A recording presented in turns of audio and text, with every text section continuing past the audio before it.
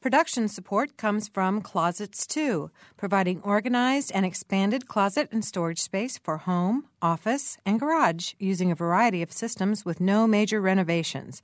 Closets 2, owned and operated in Bloomington, 332-2233.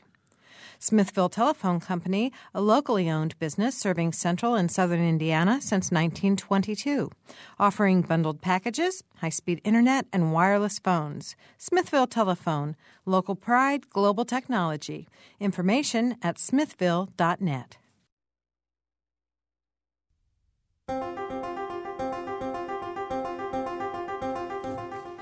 Welcome to Noon Edition. I'm Bob Saltzberg from the Herald-Times in Bloomington. Today we're going to talk about the role of youth centers in the lives of young people in South Central Indiana. With me in the studio is co-host Mary Catherine Carmichael. Yeah, I'm just catching my breath from reading that. Yeah. And we have three guests today. Jeff Baldwin is with us. Jeff is Executive Director of the Boys and Girls Club of Bloomington. Columbus Foundation for Youth Executive Director David Westenberger is here. And driving over from Terre Haute is Terre Haute's Reeves Hall Youth Center Director Jim Edwards. If you would like to join us on the program, please phone us at 855-0811 if you're in Bloomington or Monroe County.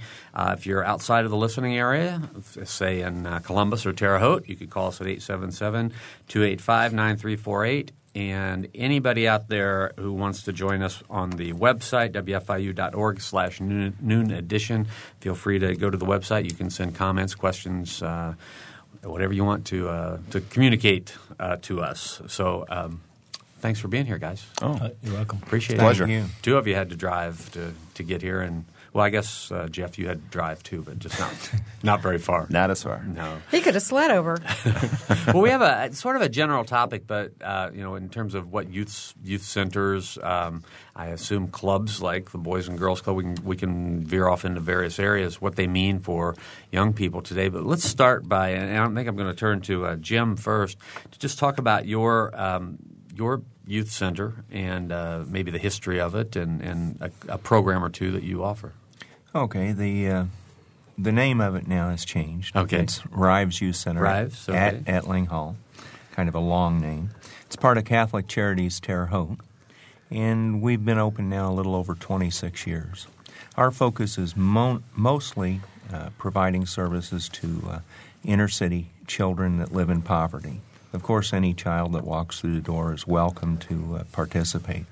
All of our programs are free of charge. We serve an evening meal. We've got a preschool primarily for homeless children that is an all-day program.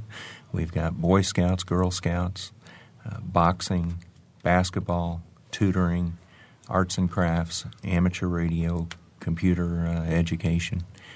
We do quite a bit. Mm-hmm. All right. And David. Yes. How about your Foundation for Youth? Foundation for Youth's been around since 1928 in Columbus. It's grown quite a bit over the years, and now it's a merging of several agencies under one bigger umbrella. So we're a Boys and Girls Club, a Big Brother, Big Sister.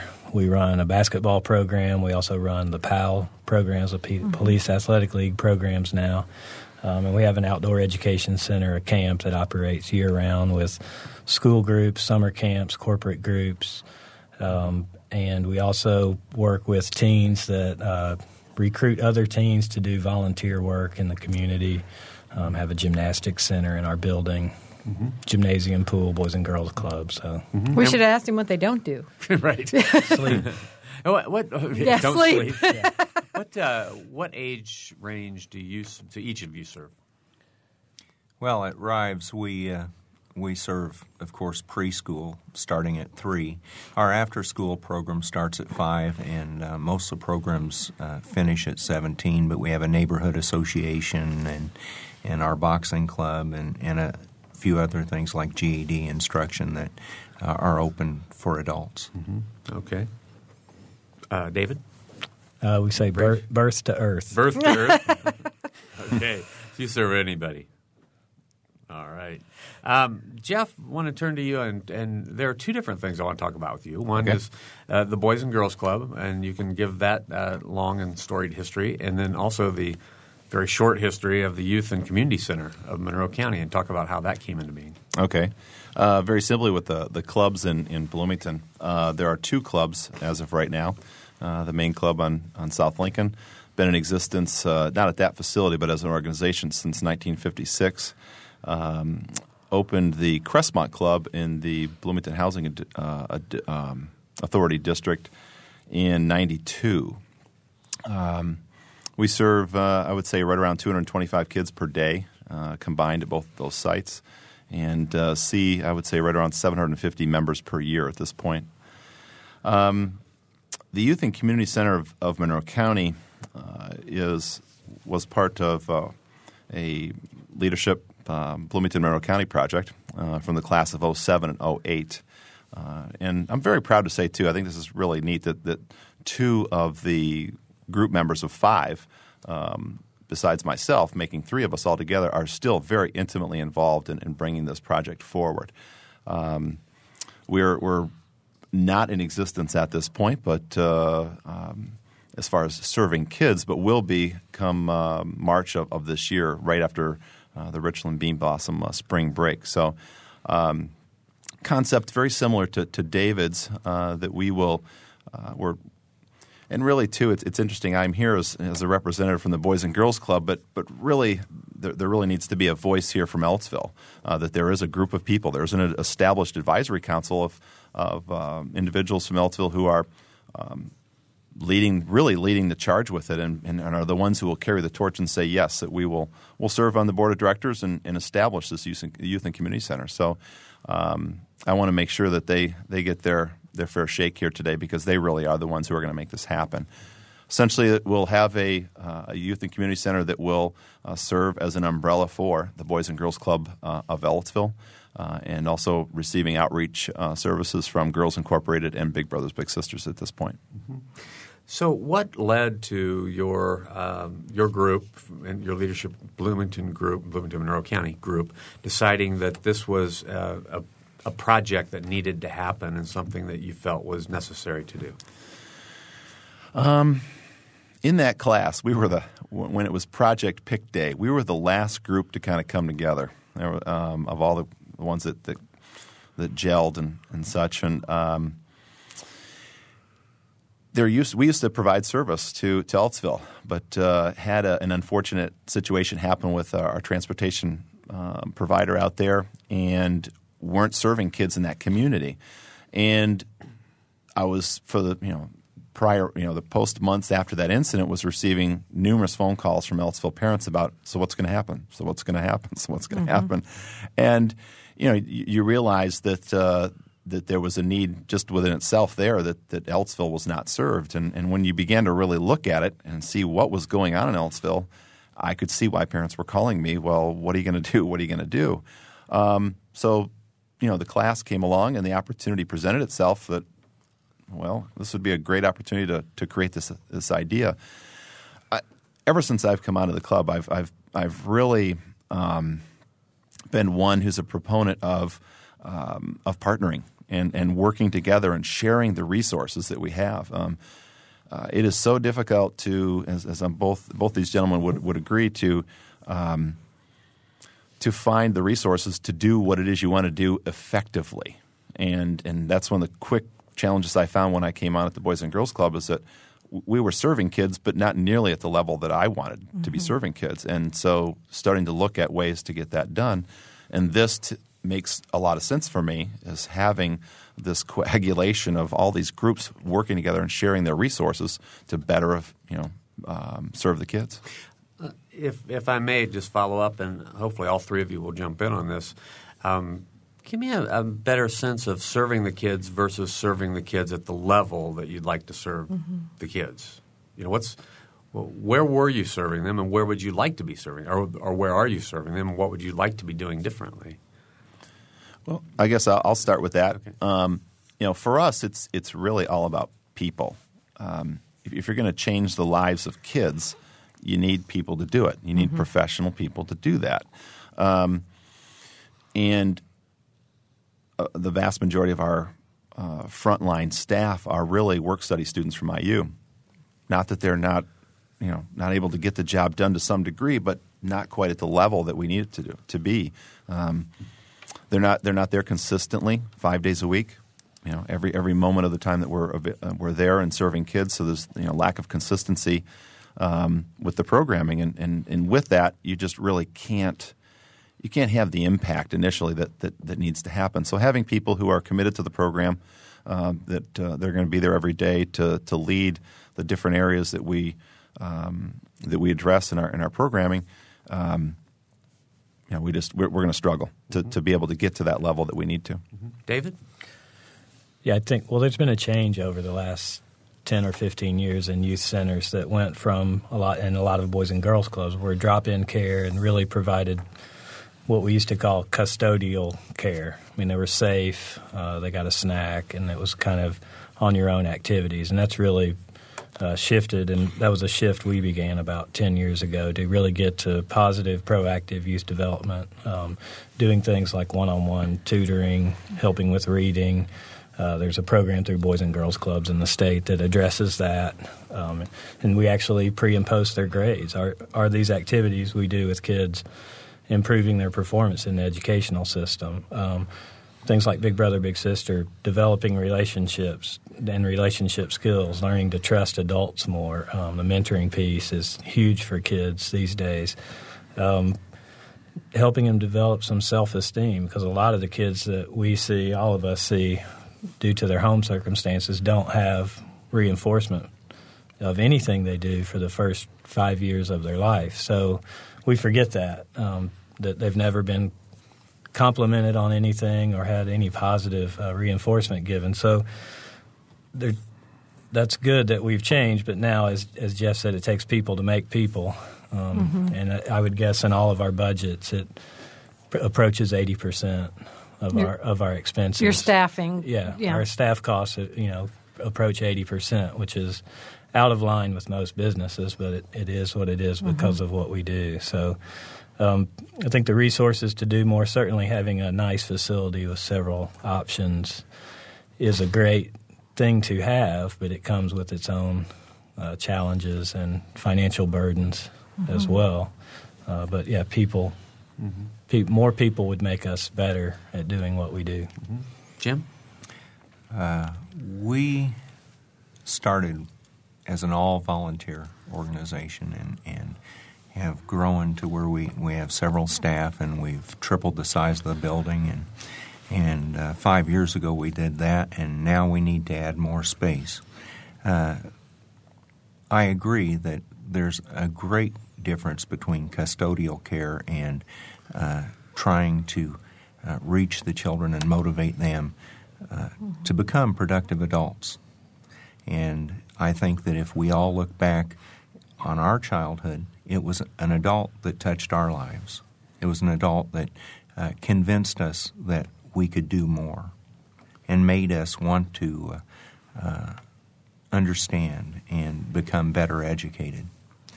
And there are many children, especially the ones that I work with, that have adults in their life that are just the opposite and make them want to shut down and make them want to drop out of school. Almost all of the children I work with have received free or reduced lunches. In Vigo County, the dropout rate of those children is over 50%. So we're not succeeding that way.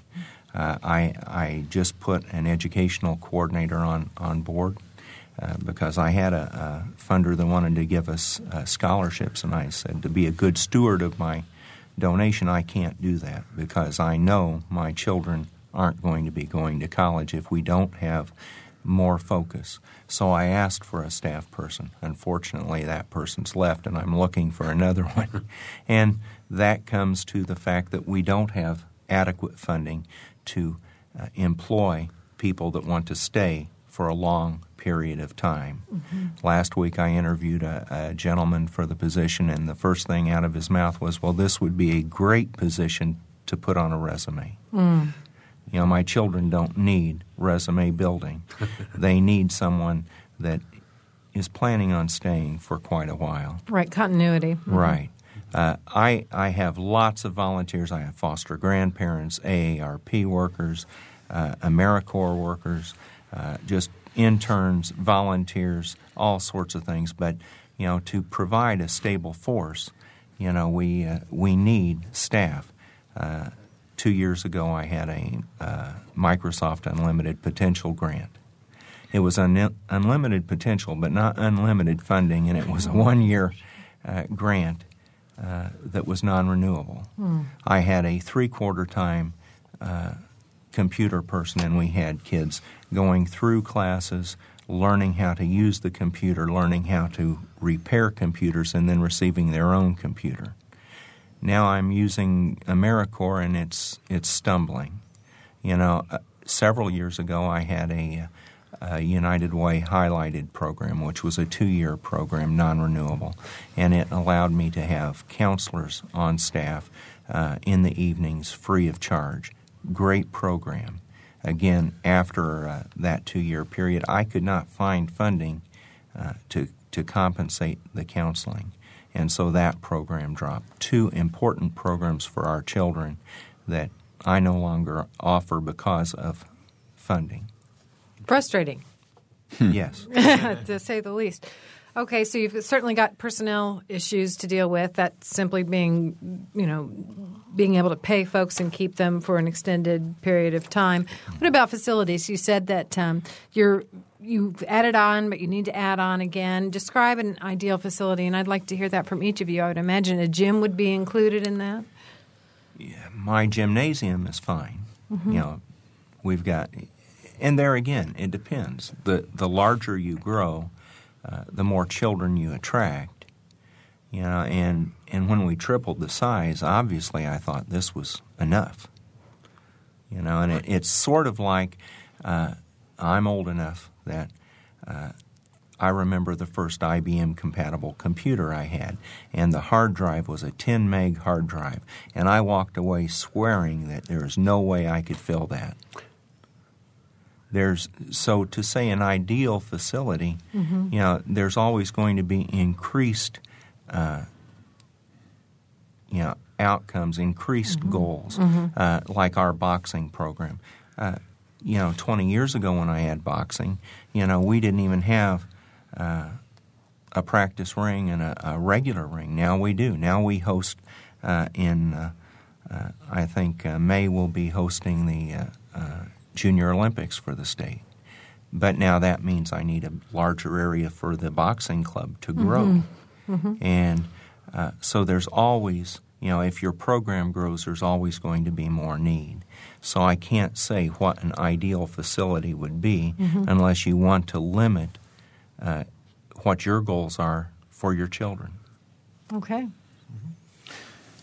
We're fortunate to be in a fairly new and fairly sophisticated facility. I think the advantage our facility has is its adaptability, which is what Jim's talking about. The way you reach kids changes almost daily sometimes, seems like, but different program areas become more popular, and you have to be able to adapt the building to that.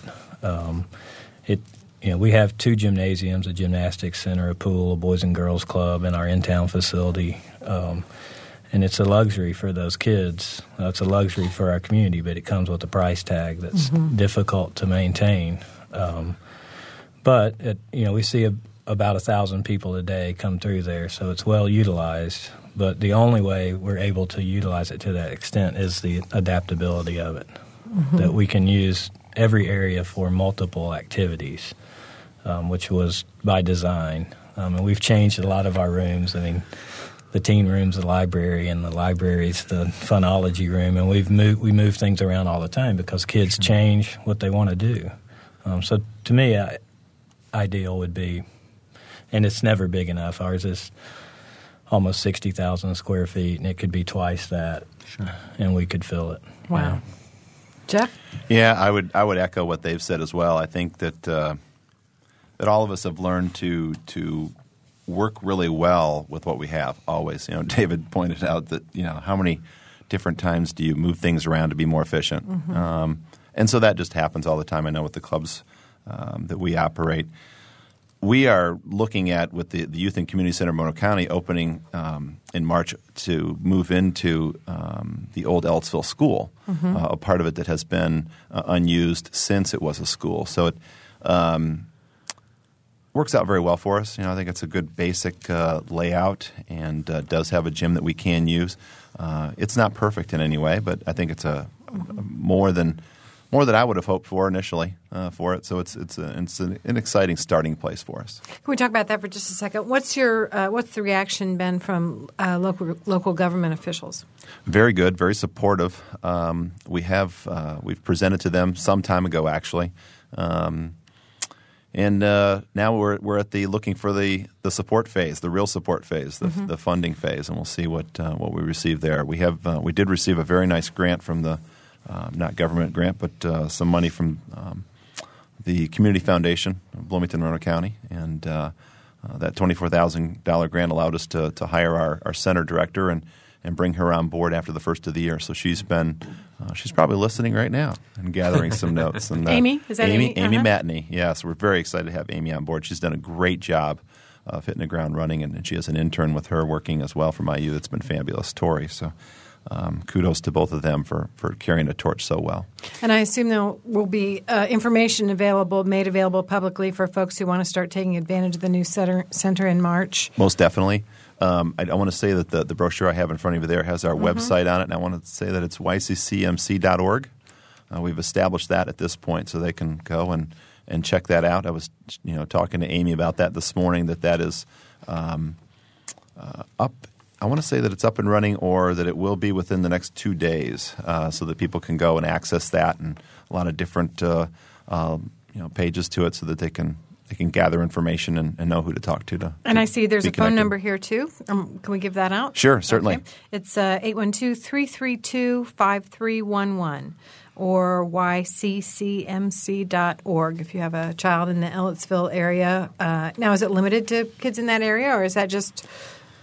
It's going to be, I'm sure, similar to the club that we run. I mean, if you want to come from Zionsville and come to the club, you certainly are welcome to. But it will end up serving really the kids in the Ellettsville school system, the Richland Bean Blossom area.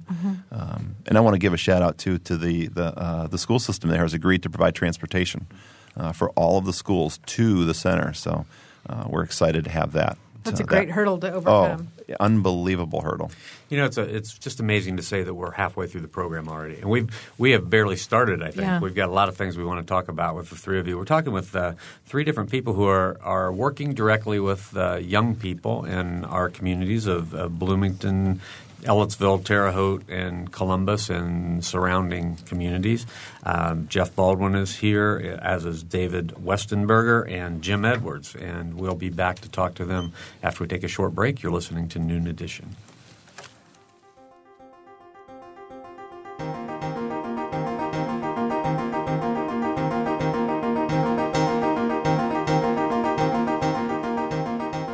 You're listening to Noon Edition on member-supported WFIU. You can take WFIU programs with you by downloading our podcasts. Podcasting is a convenient and easy way to download audio files directly to your computer, iPod, or portable player.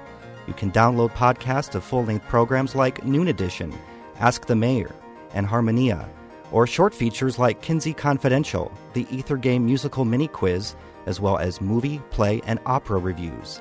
Find out more by going to our website, wfiu.org. On Mondays, Wednesdays, and Fridays, the WFIU News Team brings you expanded and in-depth reports on topics affecting South Central Indiana. Listen at 8:33 a.m. and 5:45 p.m. every Monday, Wednesday, and Friday to catch that day's feature. If you miss one, that's okay. They're archived on our website, wfiu.org, and the best features from each week can be heard Saturday mornings at 7:45.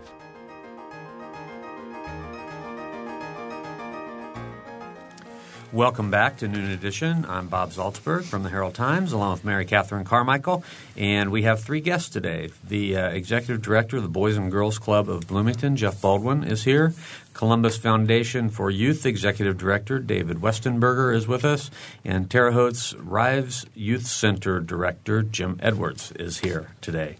If you would like to join us, please phone us at 855-0811 or 877-285-9348, or you can join us by going to our website, wfiu.org/noon edition. And even though we just talked through that first half hour, we would love to hear from you. So please feel free to give us a call. One thing I think we have to talk about this January of 2009 is the economic situation that we're all facing, that everybody is facing. How has that had an impact on each of your organizations? Jim? I would say in the Terre Haute area, we've lost businesses that are very important to donors. And realistically, whenever any of us have any liquid cash that we're looking at, if times are tough, we have to protect ourselves first before we look at other issues. And so I see that as a definite problem. And then, it also adds to the fact that we need to there's a greater demand to prove our assessment, to prove that we're meeting the goals that we say we are. And so we spend more and more time proving those goals instead of working with the children to expand the capacity of what we already have. Yeah. David? Yeah, we're somewhat unique in certain economic times that we not only see a reduction in revenues from contributions and gifts from endowments. Our endowments are low. Everything's low, so we see the revenues drop off. But in times like this, the need goes up as well. So we have increased expenses, increased use. More kids need services for a variety of reasons due to the current economic situation, and our revenues go down because of it. So we get it on both sides, which is a little bit unusual in business in general sometimes. We've seen it. We offer scholarships for families based on need, living at or below the poverty level. In 2007, we gave out $90,000 in scholarships. In 2008, we gave out $150,000. Wow. So we've already seen, and a lot of that came from the last 3 or 4 months. We were on track. By mid-year, we were expecting 110 or so, but we had that much of a jump just due to the increased need and families losing jobs and not having income to pay. So it's significant, and our costs go up to do business as well. So it's 2009 will be a very tough year for any of us, I assume. Jeff? I would echo what David said. It's exactly right. As times become more challenging, people tap our services. They need it, and it is. It's just a very it's a nasty double-edged sword, and it does make it pretty scary. I think Bloomington is somewhat fortunate. We're a little more isolated, or insulated, really, is the better word, because of the university, and so it's a somewhat of a hopeful piece for us that we feel that can help a little bit. We did see it. We saw a good end of the year giving, and I also I'm the eternal optimist, and one who I actually a lot of times just embrace challenge, and I think that the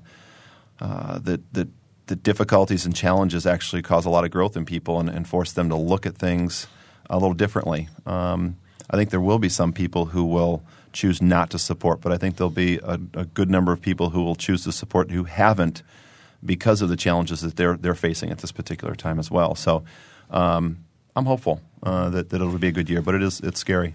I want to talk about something kind of specific. Jim, you mentioned that you serve an evening meal at the Rive Center. I'm a mom, so I always worry about feeding kids, and I have an 11-year-old who drinks a half a gallon of milk a day right now, so that's on the top of my mind. Do each of you make an effort to make food available, and how much of a challenge is that, and where do you get your food? And just if you could go into some of that for us, please. I can't imagine an evening meal. It's a big deal. We serve an evening meal for all of our children, plus any of the parents that need a meal. Like I said, all of our services are free. There's no scholarships because if a child walks in, they just are receiving services immediately. Our meals, we are part of the food bank, and we receive a lot of the food from the food bank. Also, through the food bank, we receive leftovers from Indiana State University, Rose-Hulman, sometimes a Union Hospital. And so we take that food and it's kept warm and put on our line right away. We also have kids that want to learn to cook, so we bring them in and they help cook. And so our feeding program is fairly massive, and the children that we serve definitely need a meal. And even if the parents are working, it sure helps stretch that budget. I know that when my kids were young, there was a standing joke, we wouldn't go anywhere that there wasn't an all-you-can-eat buffet. So we make sure that all of our children get all the food they want. If they need seconds or thirds, they go ahead and get it. Oh, that's great. That's great. Jim, what's the food situation at your place David, in Columbus? We serve a snack after school free to kids, and in the summer we serve a breakfast, lunch, and snack, all free. We have a great partnership with our school corporation where we receive a grant, and the school corporation provides a food service, and they serve the kids at our facility. So great partnership, great for both of us. I mean, So they use their same school cooks who then help you guys? So in the summer, the school cooks can maintain their employment and cook the meals for the kids that attend the Foundation for Youth facility in the summer. It's free. Only requirement is to be a kid to get those meals. And I mean, it's unfortunate, but we know that for some kids, those are their 2 meals for the day, the breakfast and lunch they have there. So it's important to be able to provide those kinds of things. Jeff? The main club where we see 160 to 190 kids a day is just a snack, and that's provided through our local food banks. The Crestmont Club, where we'll see anywhere from 15 to 25 a day, we do provide a meal every day, and that's done through I know one of our meals is through Our Ladies Auxiliary once a day, and a couple other organizations in town support that. I want to say Avers Pizza is another one that does weekly. It's just some great people who step up and get it done for those kids that really need it. Great. Our phone numbers again, 855-0811 or 877-285-9348 if you're outside of the Bloomington calling area. And you can join us at wfiu.org/noon edition with your questions or comments. I wanted to give you all three sort of a chance to reach out and maybe lobby a little bit. I mean, what are the benefits that you offer kids? And I know there are surveys that you might be able to draw from and just anecdotal information, specific things that you've seen. David, let's start with you. I mean, if you had a potential donor in front of you, how would you be trying to persuade that person that your services are really needed? Well, first of all, just the sheer size and number of kids that we reach is a pretty strong selling point for us. We're in a county with 12,000 kids, and we served 7,500 last year. Wow. But all our programs have some cornerstones around positive identity, self-esteem building, commitment to learning, importance of education, and leading healthy lifestyles. So in each of what we do is provide and track and provide outcomes in our different program areas so that we can demonstrate kids that participate in one-on-one tutoring in the Boys and Girls Club their reading scores improve. Well, we know that for a fact. We test it. Big brother, big sister, we know that kids' confidence scales increase after they've had after about a 6-month mentoring relationship with a big. Their attitudes towards school improve. I mean, we measure these things. We do conflict resolution training at our outdoor facility for every 4th grader in the school corporation, and we know that we test those kids later to see if they've retained those skills and techniques for conflict resolution later on, and they do. 90% of them do. So it's key things that I think, as Jim said, we sort of informally had adults teach us as kids, and the environment's different today. So a lot of families have to rely on outside people to do that. And we really ask for support through our scholarship fund, because it's a good way for us to demonstrate to people what it costs to serve a kid, if kids are able to pay what they can pay, and then there's a gap to make up, and people feel good about providing that. Not all our programs have fees, obviously, but where they do, that's how we like to ask for support. Mm-hmm. David, I just wanted to say, if you just joined us, that David is from the Columbus Foundation for Youth. And how do people, if they want to make a contribution to your fund, how would they do that? FoundationForYouth.com. Okay. Yeah. And Jim Edwards from the Terre Haute Rives Youth Center. I would say that the very first thing, I'm not great on talking about theories and things like that, but there is one called Maslow's Hierarchy of Needs. And that theory says that you need to start with air and food and clothing, shelter, and build up before you can be self-actualized. Our goal is for all of our children to become self-actualized. But first, to give those basic needs. We're part of Catholic Charities of Terre Haute, so across the street we have a soup kitchen so they can receive lunch before dinner. We have housing, we have clothes, we have all sorts of basic needs. And then we go on and we collaborate with many, many different programs. We are a site base for Big Brother, Big Sister. We have EASE grant mentors that work with our homeless and foster kids and things like that. And we also can prove all those evaluations and goals. But, to me, more than that, the children that we deal with oftentimes are lost. They just feel lost. They are what politically correct term would be disenfranchised. Mm-hmm. And our children are walking through the halls at school, walking down the streets, and they do not feel included. So at our place, we make a very big effort to know each of the children and treat them as part of our family. So when we're there, we do not say, well, you're a member, you're part of our family.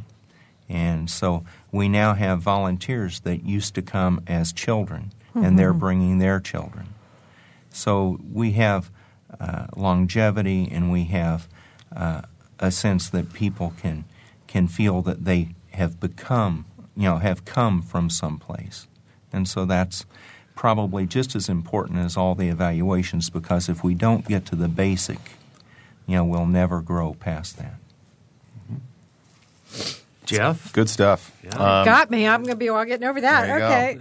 And to play off what Jim said there right at the very end of disenfranchised kids, really our organizations serve as a lifeline. I like to think of that. There's numerous stories that I could tell about kids that I can give you a quick snapshot about one young man who came to a winter break camp as a 5th grader and got himself up every morning and came via the city transit, and additionally woke up his 1st grade sister and dressed her and brought her as well. That was his response. He took that upon himself to make sure he got to the club because it was a better place to be.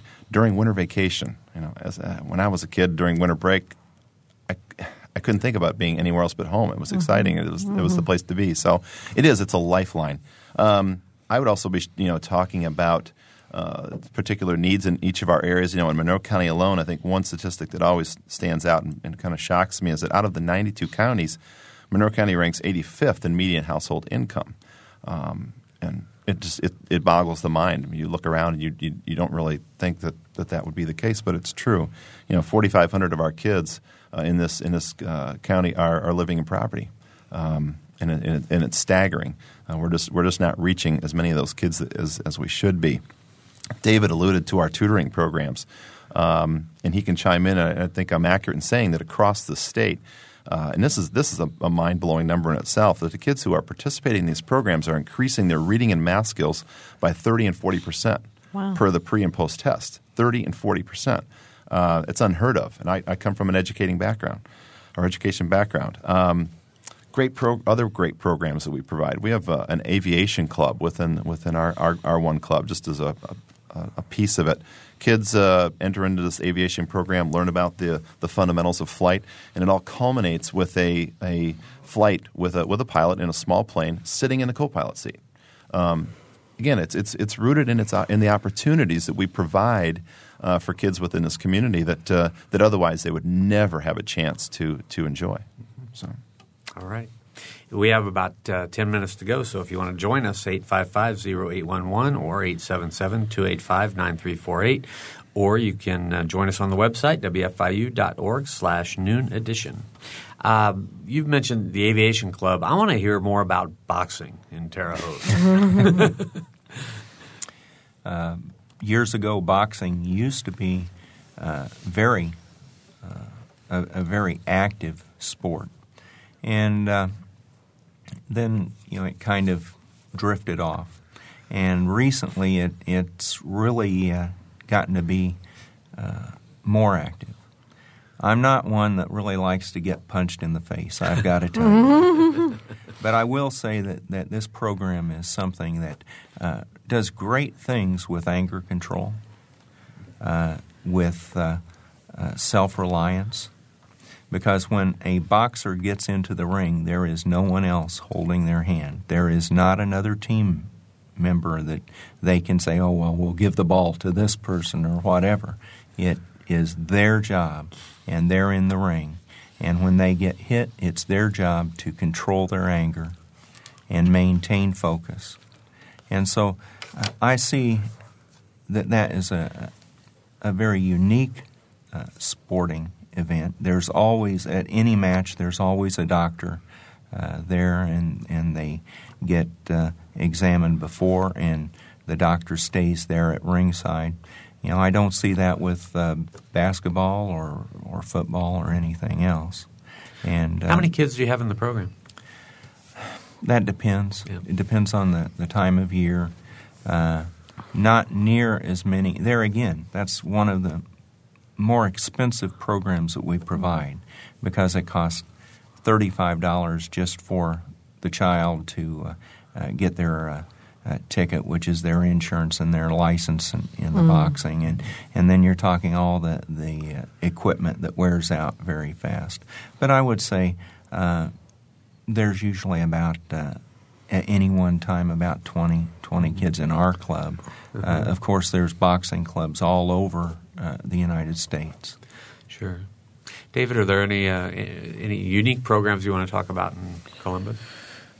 One thing we do in the Boys and Girls Club that's kind of taken off and been pretty neat, it started as a gardening club class after school, and it's really turned into an entrepreneur's program where the kids do a business plan, write a budget, plant a garden, harvest the vegetables, sell the vegetables, learn to make salsa, do all sorts of things. So that's really taken off and gotten popular. The garden's right on our property in town at our facility. We have some volunteers from the Columbus in Bloom project a couple of years ago that won a national award. So got some good true green thumbs helping these kids do these things. But it's not something they experience at home.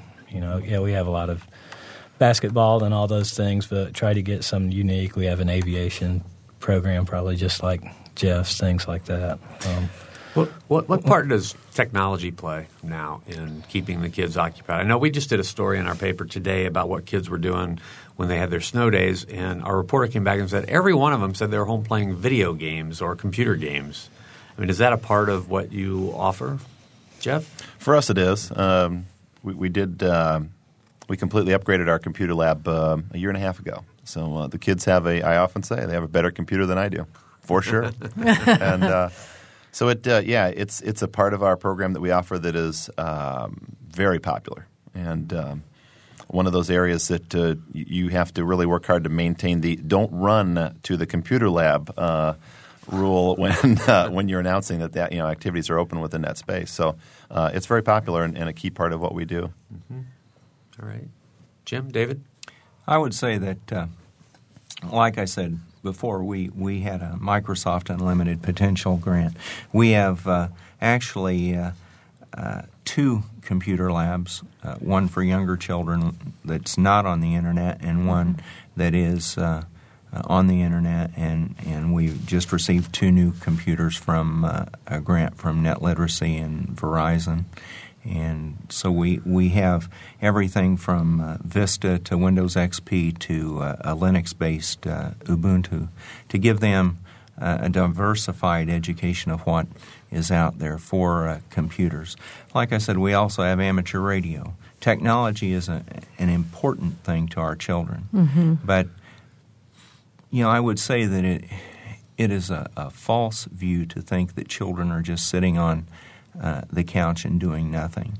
If they have the chance to be out on the gym floor and playing basketball, you're going to find a lot more of them doing that. I've got a widescreen TV that was just donated, and it's used. But compared to how many play basketball or roller skate or are in the boxing club, not near as many. But very focused activities on education with computers, or if you, a lot of them are getting on Facebook, things like that. That is popular. I would imagine so. Yeah. David, do you want to follow up too? We have computer lab, a lot of technology in our building. Our philosophy is really to use it as you would in the workplace, and that's a complement to the things that you need to accomplish. It's not an activity in itself. It's necessary to know how to develop spreadsheets on a computer if you're in the Entrepreneurs Club, for example. But we don't really focus on that. We do have a Wii in the teen room, of course. But so, we do that some. Jeff and I were talking on the snow days. We're open when schools are closed. And we maybe do a little bit more of that in this downtime, watch a movie or so, and play some computer games and Wii. But that's a time-tested tradition right there. You got to go that route. The technology is there certainly, but it's really secondary in our it's a support rather than a specific item. Jeff, you talked about you really value the relationships that you have with other organizations in Monroe County. Let's talk a little bit about each of your relationships with your school systems. I'm sure that's an absolutely key component to how you plan your programming. It's got to be based somewhat on curriculum and your relationship with the schools. Do you want to start, Jeff? Did I throw you a hard one? Yeah, you did. Do you interact with schools? We do. They've been very supportive with allowing us to disseminate information. They have been very good about communicating with staff when we need to talk about individual kids and some of their academic progress or other issues that they might be having. I know we've had some of the schools reach out to us and give us some information about certain kids that we need to know that are coming to our clubs that could endanger others or whatever the case may be. So they've been very helpful that way. We did have them as a really key transportation partner at one time, and we no longer do as much as I would like them to be quite honest with you. Transportation is a major challenge for us, especially because we essentially handle it in-house, and it is very difficult. So if I can have them more on board, I would love to have that. Okay. Yeah, in Columbus, our school corporation is one of our 2 biggest partners. They couldn't be a better partner than they are. They do provide. We share the transportation after school, so any kid in any school can get a bus there. We have our big brother, big sister site-based case managers in 11 elementary schools. They allow our teen volunteer recruiters access to all the middle schools and high schools at any time. In fact, support that, and the administration at the school supports those programs very well. We have shared employees in the past, running programs like the pre-K program. Those people worked for Foundation for Youth and ran the programs in the school. So we've shared back and forth over the years, have a long, rich partnership. With our evaluation of programs, we're able to get great information on students and tracking that's could be really difficult if we didn't have such a strong relationship. Wow, that's amazing. Jim?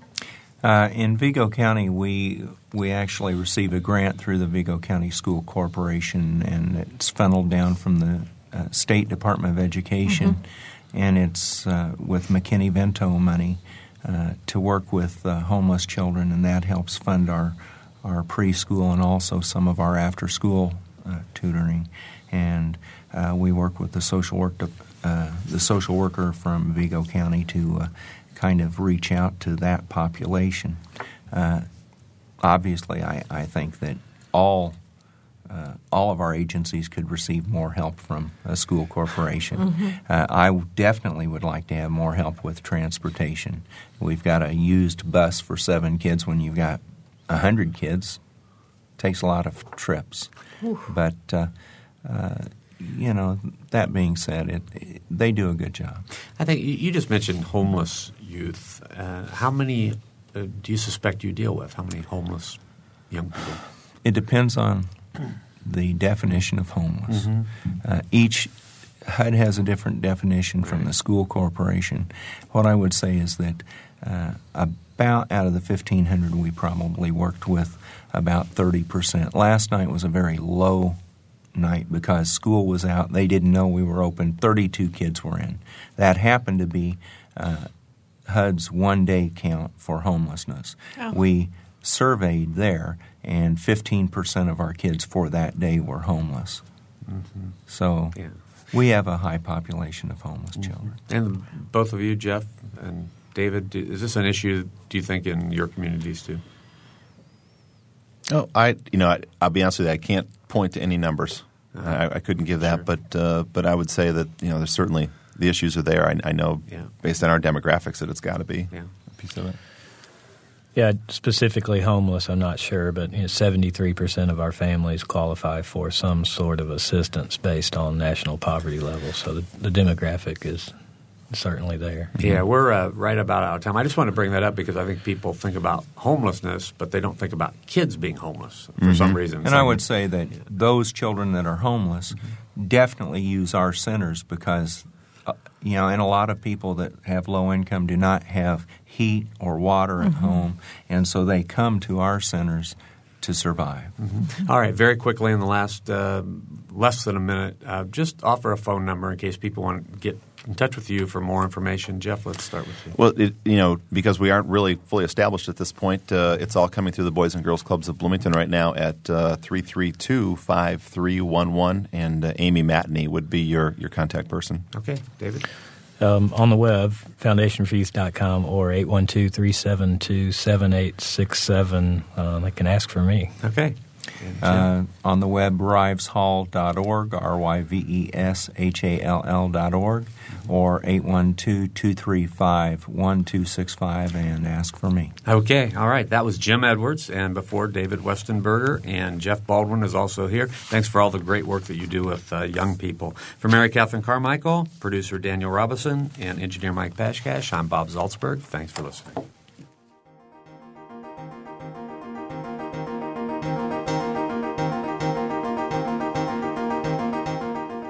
Noon Edition is a production of WFIU and the Herald Times.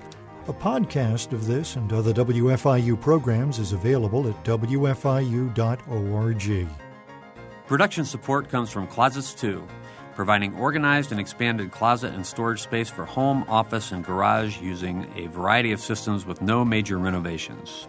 Closets 2, owned and operated in Bloomington, 332-2233. Smithville Telephone Company, a locally owned business serving central and southern Indiana since 1922, offering bundled packages, high-speed internet, and wireless phones. Smithville Telephone, local pride, global technology. Information at smithville.net.